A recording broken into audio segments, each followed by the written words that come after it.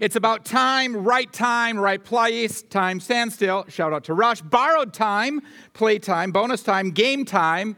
You must remember this. A kiss is just a kiss. A sigh is just a sigh. The fundamental things apply as goes by. Thank you. You knew it. I knew you would know it. Added time, overtime, time after time. Cyndi Lauper, I actually met her once. Stonehouse Coffee. Zella and I were there for a cup of coffee, and she was taken by, in her words, Zella's quote, movie star teeth. Equal time, no sense of time. She's right on time, which is one of 6 songs that Billy Joel identifies as his favorite of all time. Time is up. Closing time, Semisonic. Ain't got a dime, just spending my time was a favorite saying of my dad's. Time flies. Coffee time, tea time. When is your tea time? Hanging in the chow line. I know I've done this one before, but I love doing this song. Hanging in the chow line, good times. Hard times, one time, one-timer. Sorry, Gophers. Yes. Once upon a time, time management, time flies. The last time, or it's time to go. Taylor, do you have your tickets? The Nick of Time was the 10th album for the great theologian Bonnie Raitt. The title track, the line, "Life gets mighty precious when there's less of it to waste," has this powerful sense of time. Page 853, verse 1, chapter 16. Verse 1's time frame is Saturday evening, after 6 p.m. Verse 2's time frame is the next morning, early, but probably after 6 a.m. Let's get into it. When the Sabbath was passed, Mary Magdalene, Mary the mother of James, and Salome brought spices so that they might go and anoint him. And very early on the first day of the week, when the sun had risen, they went to the tomb. And they were saying to one another, "Who will roll away the stone for us from the entrance of the tomb?" And looking up, they saw the stone had been rolled back. It was very large. And entering the tomb, they saw a young man sitting on the right side, dressed in a robe, and they were alarmed. And he said to him, "Don't be freaked out. You seek Jesus of Nazareth, who was crucified. He has risen. He is not here. See the place where they laid him." Empty questions, right? Who will help us? The answer is empty. What happened? The answer is it's empty. For any question that they would have for that morning, it's empty. It's kind of like when you're having a conversation with someone and you've told them all that you know about a given situation and they continue to answer questions. And you're like, I don't have any more answers, right? It's like, yeah, I know you've told me everything that you say you know, but what about this? I don't know. I don't know anything more. All I know is that it's empty. And to be sure, the person making the inquiry has this sense of disbelief, this sense of what just happened, a sense of shock. And then all the things, all of the questions that this group of 3 women would have been asking that Mark doesn't have access to. A woman's heart is a deep, deep thing. It seems as though the women in Jesus' life are quicker on the uptake than the boys. And in a really intriguing twist on first century judicial realities, they are the first eyewitnesses of the resurrected Jesus. The proof that something has happened is reflected in the void, in the empty. And as important as the empty tomb is, the reality of the resurrection overshadows an unoccupied cave. It's not simply that the body is no longer there. It's not simply that the body is missing. It's that death isn't final because, as the messenger, the young man in the story said, he has risen. He has risen indeed. Better translation actually would be he was raised. He is risen, kind of like, okay, well, who did it? He was raised points to the reality that Jesus is raised from the dead by the Father through the power of the Holy Spirit. Irrespective of that reality, death isn't final. Death doesn't get to win. it is at most a temporary, albeit sometimes brutal diversion. Even at times, painfully lacking in a sense of rightness. But it is a gateway. It's passing through this one-way door, right? It's something that we typically don't experience more than once. And even though there are some cases of understanding, the documentation of what happens when we close our eyes for the final time is still a bit of a mystery. St. Paul will write later in the New Testament, to be absent from the body is to be present with the Lord. And Jesus tells one of two criminals who were executed with him that today you will be with me in paradise. And while our faith traditions might create all sorts of complicated theologies, at times poorly sourced and unduly influenced by human thought, I think the most comfort that I have when it comes to death and dying is with a simple understanding. Death is not the end. It's a gateway. It's an exit ramp. It's real. And the challenge that we face as humans is not letting it get so ahead of us, having so much influence in our lives. We can have so much angst, so much fear, so much anger about death. And for the person who is aligned with Jesus Christ, the posture towards death can be radically different. Now, I get it, okay? I get it.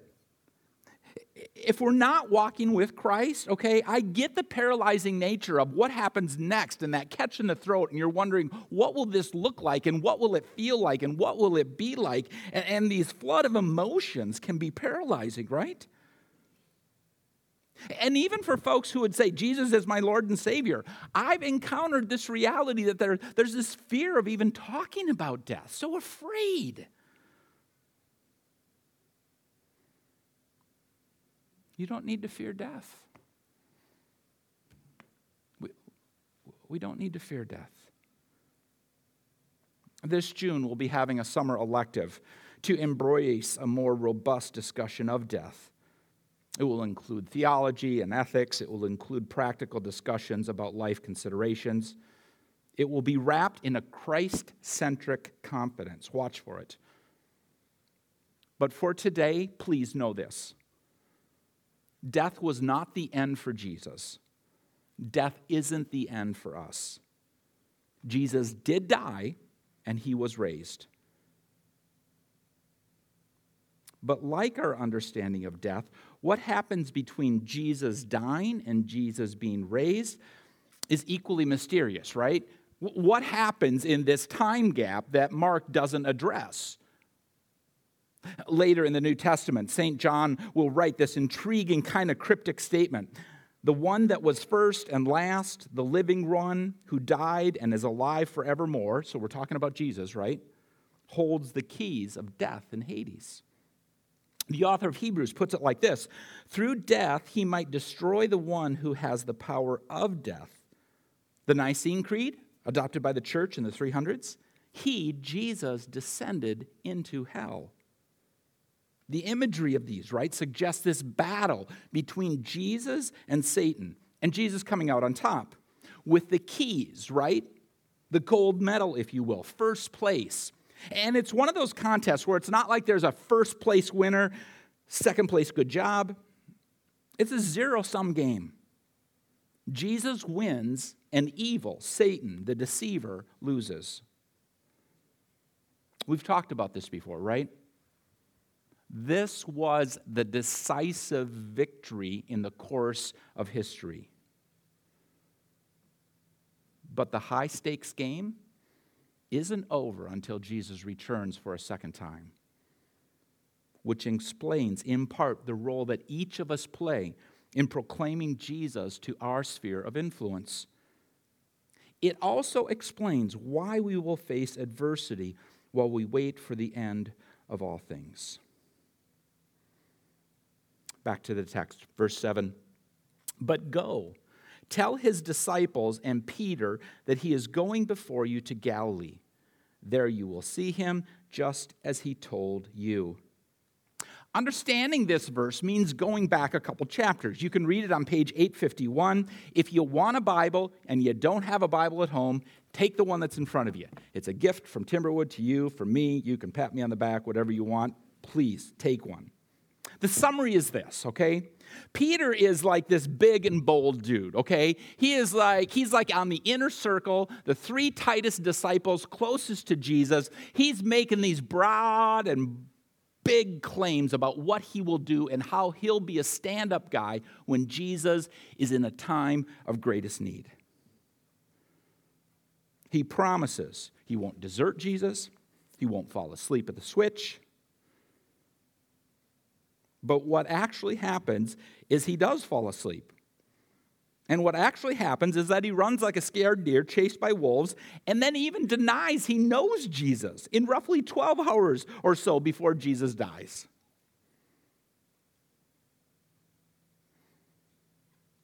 That's the context for 7.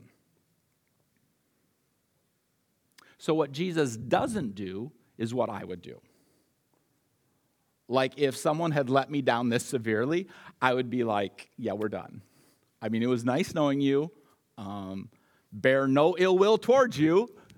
You're still a good person. I don't ever want to see you again. Our relationship is over.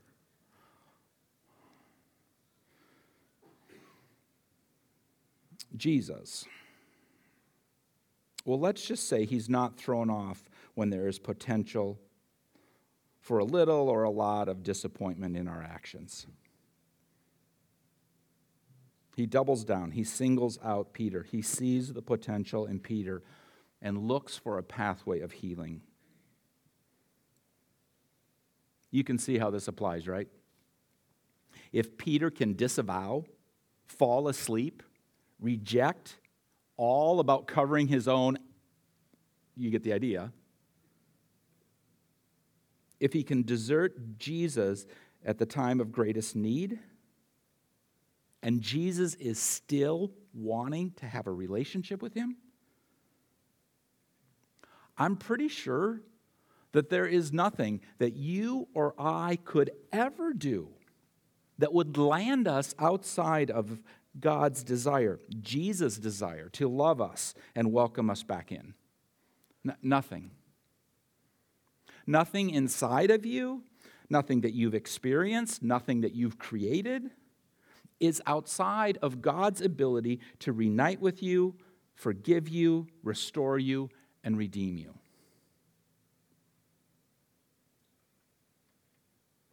Think about the thing that you like least about yourself.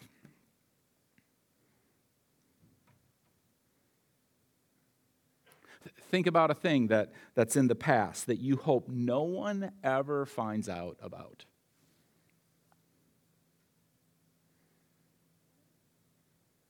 That thing is not outside of God's ability to reunite with you, forgive you, restore you, and redeem you. Say it with me, using the pronoun me. Nothing is outside of God's ability to reunite with me, forgive me, restore me, redeem me. Again, please.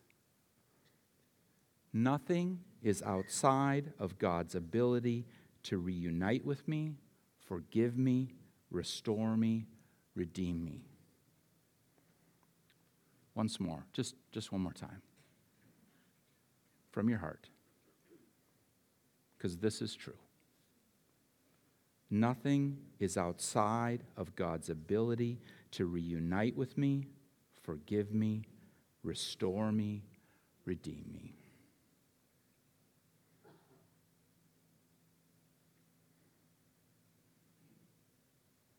Just like that.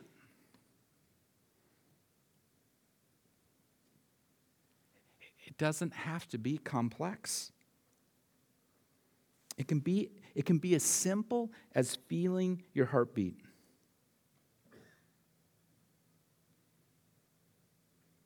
Did you know that especially when you lay on your left side, okay, that there's this spot, okay, that you can actually feel the tip of your heart? It's right underneath your pec, kind of dropping down from your clavicle over from your sternum, and it's a quarter-sized piece of real estate. And if you're laying on your side, you can actually feel the tip of your heart beating. It's called the PMI. A friend of mine who's a cardiologist told me about this, the point of maximal impulse.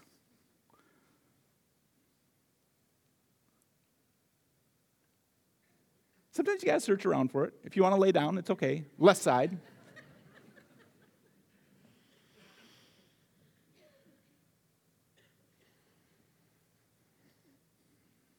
33 years after her first Grammy for Nick of Time, Bonnie Raitt added to her career haul with a tune just like that. It's a classic Bonnie Raitt tune, classic blues. Could have been on her first album, recorded on Enchanted Island on Lake Minnetonka.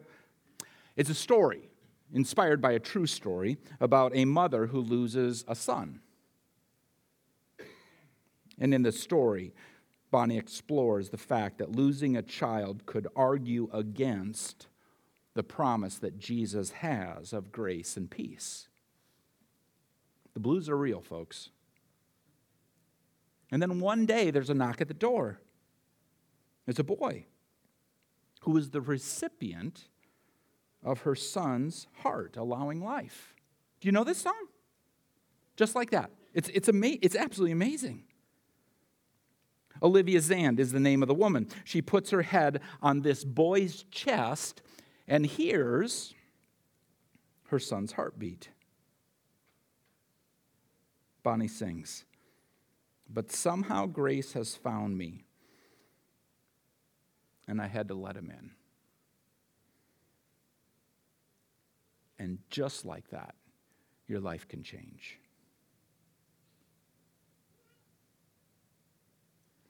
I'm not asking for a complex thing. This doesn't have to be hard. Just let grace in. There is life, and there is death, and there is life in death, and there is something as simple as a heartbeat. And today, grace has found you.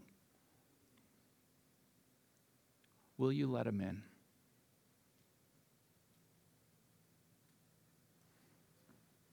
Will you let him in?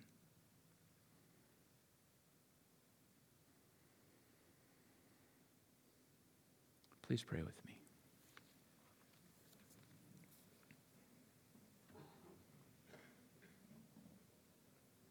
It often starts in quiet moments.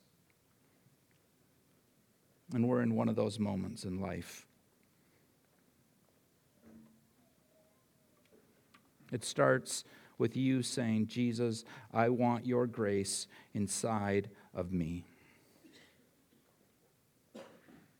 I want to be reunited with you. I want to be forgiven by you. I want to be restored. I want to be redeemed."